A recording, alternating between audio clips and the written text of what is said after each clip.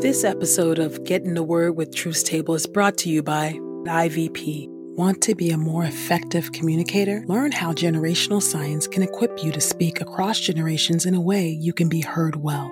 And by Truth Table. If you've been blessed by these daily audio Bible podcast readings, please consider supporting Truth Table on Patreon at patreon.com/truthstable.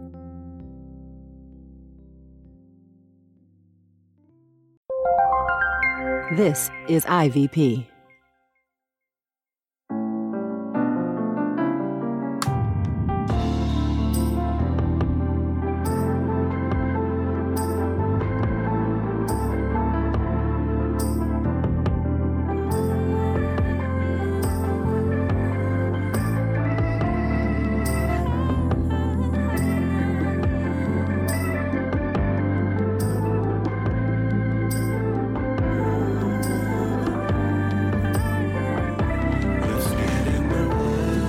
You're listening to Get in the Word with Truth Table. Your word is truth, your word is life. Presented by InterVarsity Press. Your word is truth, your word is life. A daily audio Bible podcast read by Dr. Christina Edmondson And Ekemini Uwan. Let's get in the word today. God's got something to say. Let's get in the Word, and may the Word get in us. Open our eyes that we may behold wonderful things in your word. Old Testament reading. Isaiah chapter 3 through Isaiah chapter 5. Isaiah chapter 3, beginning at verse 1. A coming leadership crisis. Look, the sovereign Lord of heaven's armies is about to remove from Jerusalem and Judah every source of security, including all the food and water, the mighty men and warriors, judges and prophets, omen readers and leaders, captains of groups of 50, the respected citizens, advisors, and those skilled in magical arts, and those who know incantations. The Lord says, I will make youths their officials. Malicious young men will rule over them. The people will treat each other harshly. Men will oppose each other. Neighbors will fight. Youths will proudly defy the elderly, and riffraff will challenge those who were once respected. Indeed, a man will grab his brother right in his father's house and say, You own a coat. You be our leader. This heap of ruins will be under your control. At that time, the brother will shout, I am no doctor. I have no food or coat in my house. Don't make me a leader of the people. Jerusalem certainly stumbles. Judah falls, for their words and their actions offend the Lord. They rebel against his royal authority. The look on their faces testifies to their guilt. Like the people of Sodom, they openly boast of their sin. Woe to them, for they bring disaster on themselves. Tell the innocent it will go well with them, for they will be rewarded for what they have done. Woe to the wicked sinners, for they will get exactly what they deserve. Oppressors treat my people cruelly. Creditors rule over them. My people, your leaders mislead you. They give you confusing directions. The Lord takes his position to judge. He stands up to pass sentence on his people. The Lord comes to pronounce judgment on the leaders of his people and their officials. He says, It is you who have ruined the vineyard. You have stashed in your houses what you have stolen from the poor. Why do you crush my people and grind the faces of the poor? The sovereign Lord of heaven's armies has spoken, washing away impurity. The Lord says, The women of Zion are proud. They walk with their heads high and flirt with their eyes. They skip along, and the jewelry on their ankles jingles. So the Lord will afflict the foreheads of Zion's women with skin diseases. The Lord will make the front of their heads bald. At that time, the Lord will remove beautiful ankle jewelry, neck ornaments, crescent-shaped ornaments, earrings, bracelets, veils, headdresses, ankle ornaments, sashes, sachets, amulets, rings, nose rings, festive dresses, robes, shawls, purses, garments, vests, head coverings, and gowns. A putrid stench will replace the smell of spices. A rope will replace a belt. Baldness will replace braided locks of hair. A sackcloth garment will replace a fine robe, and a prisoner's brand will replace beauty. Your men will fall by the sword. Your strong men will die in battle. Her gates will mourn and lament. Deprived of her people, she will sit on the ground. Isaiah chapter 4, beginning at verse 1. 7 women will grab hold of one man at that time. They will say, We will provide our own food. We will provide our own clothes, but let us belong to you. Take away our shame. The branch of the Lord. At that time, the crops given by the Lord will bring admiration and honor. The produce of the land will be a source of pride and delight to those who remain in Israel. Those remaining in Zion, those left in Jerusalem, will be called holy. All in Jerusalem who are destined to live. At that time, the Lord will wash the excrement from Zion's women. He will rinse the bloodstains from Jerusalem's midst as he comes to judge and to bring devastation. Then the Lord will create over all Mount Zion and over its convocations a cloud and smoke by day, and a bright flame of fire by night. Indeed, a canopy will accompany the Lord's glorious presence. By day, it will be a shelter to provide shade from the heat, as well as safety and protection from the heavy downpour.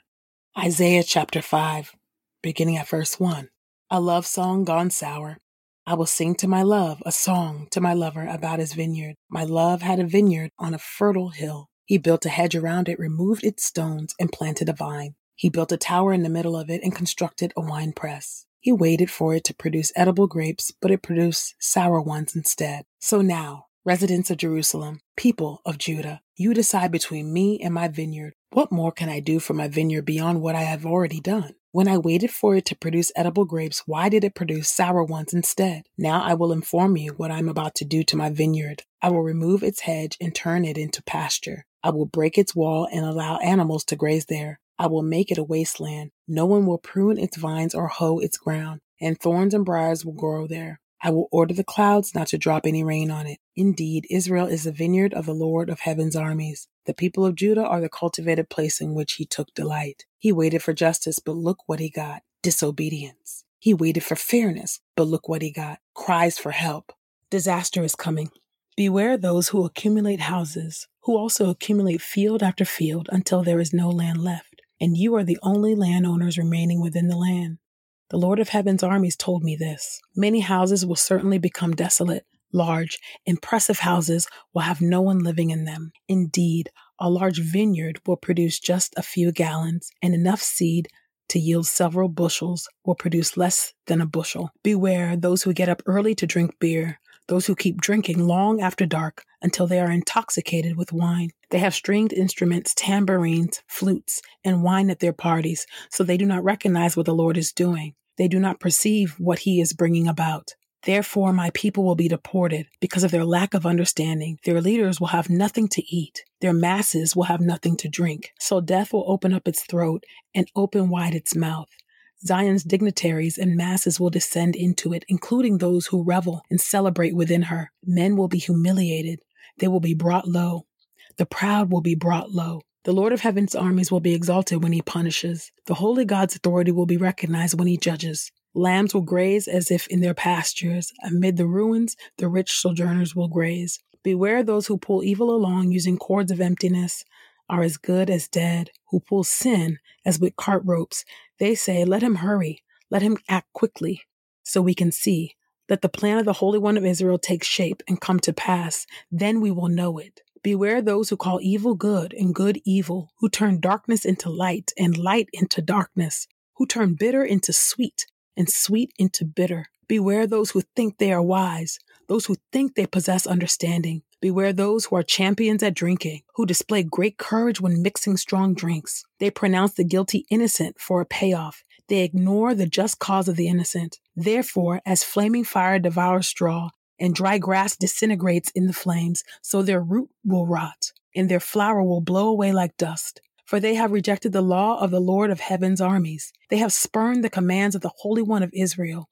So the Lord is furious with his people. He lifts his hand and strikes them. The mountains shake, and corpses lie like manure in the middle of the streets. Despite all this, his anger does not subside, and his hand is ready to strike again. He lifts a signal flag for a distant nation. He whistles for it to come from the far regions of the earth. Look, they come quickly and swiftly. None tire or stumble. They don't stop to nap or sleep. They don't loosen their belts or unstrap their sandals to rest. Their arrows are sharpened, and all their bows are prepared. The hooves of their horses are hard as flint, and their chariot wheels are like a windstorm. Their roar is like a lion's. They roar like young lions. They growl and seize their prey. They drag it away, and no one can come to the rescue. At that time, they will growl over their prey. It will sound like sea waves crashing against rocks. One will look out over the land and see the darkness of disaster. Clouds will turn the light into darkness. Your word is true. New Testament reading, Mark chapter 15, verse 1. Jesus brought before Pilate. Early in the morning, after forming a plan, the chief priests with the elders and the experts in the law and the whole Sanhedrin tied Jesus up, led him away, and handed him over to Pilate. Matthew chapter 27, verses 1 through 10. Jesus brought before Pilate. When it was early in the morning, all the chief priests and the elders of the people plotted against Jesus to execute him. They tied him up, led him away, and handed him over to Pilate the governor. Now when Judas, who had betrayed him, saw that Jesus had been condemned, he regretted what he had done and returned the 30 silver coins to the chief priests and the elders, saying, "I have sinned by betraying innocent blood." But they said, "What is that to us? You take care of it yourself." So Judas threw the silver coins into the temple and left. Then he went out and hanged himself. The chief priest took the silver and said, "It is not lawful to put this into the temple treasury, since it is blood money." After consulting together, they bought the potter's field with it as a burial place for foreigners. For this reason, that field has been called the field of blood to this day. Then what was spoken by Jeremiah the prophet was fulfilled. They took the 30 silver coins, the price of the one whose price had been set by the people of Israel, and they gave them for the potter's field as the Lord commanded me.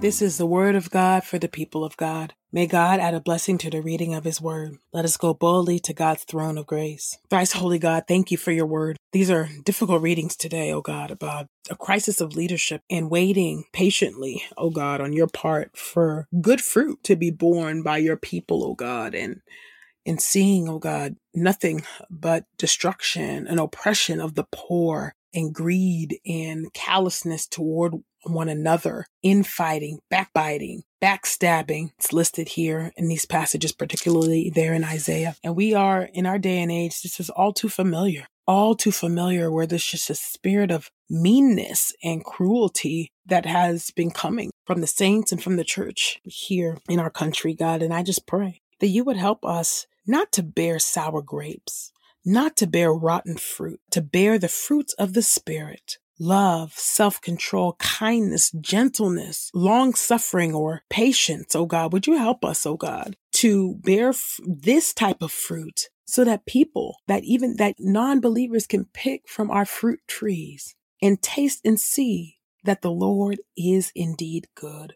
And would you help us not to be consumed by monetary gain, short-term financial gain, that we forsake Jesus, that we betray Jesus because of the love of money. God, would you keep us content? Because we know that godliness with contentment is of great gain. I pray this in the mighty and matchless name of Jesus. Amen. If we want to be effective communicators, it's important to know that different generations communicate differently. In his book, Speaking Across Generations, Daryl Hall explores how generations are distinct people groups with their own cultures and languages. Pastor Hall engages with generational science and fresh research from the Barna Group. You'll learn how each generation receives verbal messages from boomers and Xers to millennials and Gen Z and those not yet named. Become a more effective communicator with insight from Daryl Hall in Speaking Across Generations, available now at ivpress.com. And as a listener of this podcast, you can get 30% off plus free U.S. shipping when you use the promo code THEWORD. That's promo code THEWORD at ivpress.com. We pray this time of Getting the Word with Truth Table has encouraged us all to not only be hearers of God's Word, but doers. Share your reflections on these scriptures with us on Twitter and Instagram using the hashtag #GetInTheWord and hashtag #TruthsTable. Saints, whatever is honorable, whatever is just, whatever is pure, whatever is lovely, whatever is commendable, if there is any excellence, if there is anything worthy of praise, think about these things, practice these things, and the God of peace will be with you. Go with God.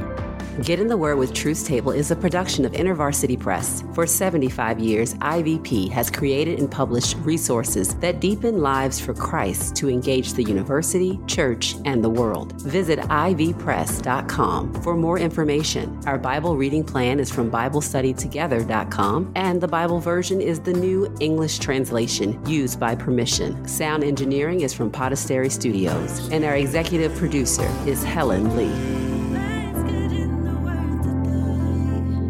God's got something to say.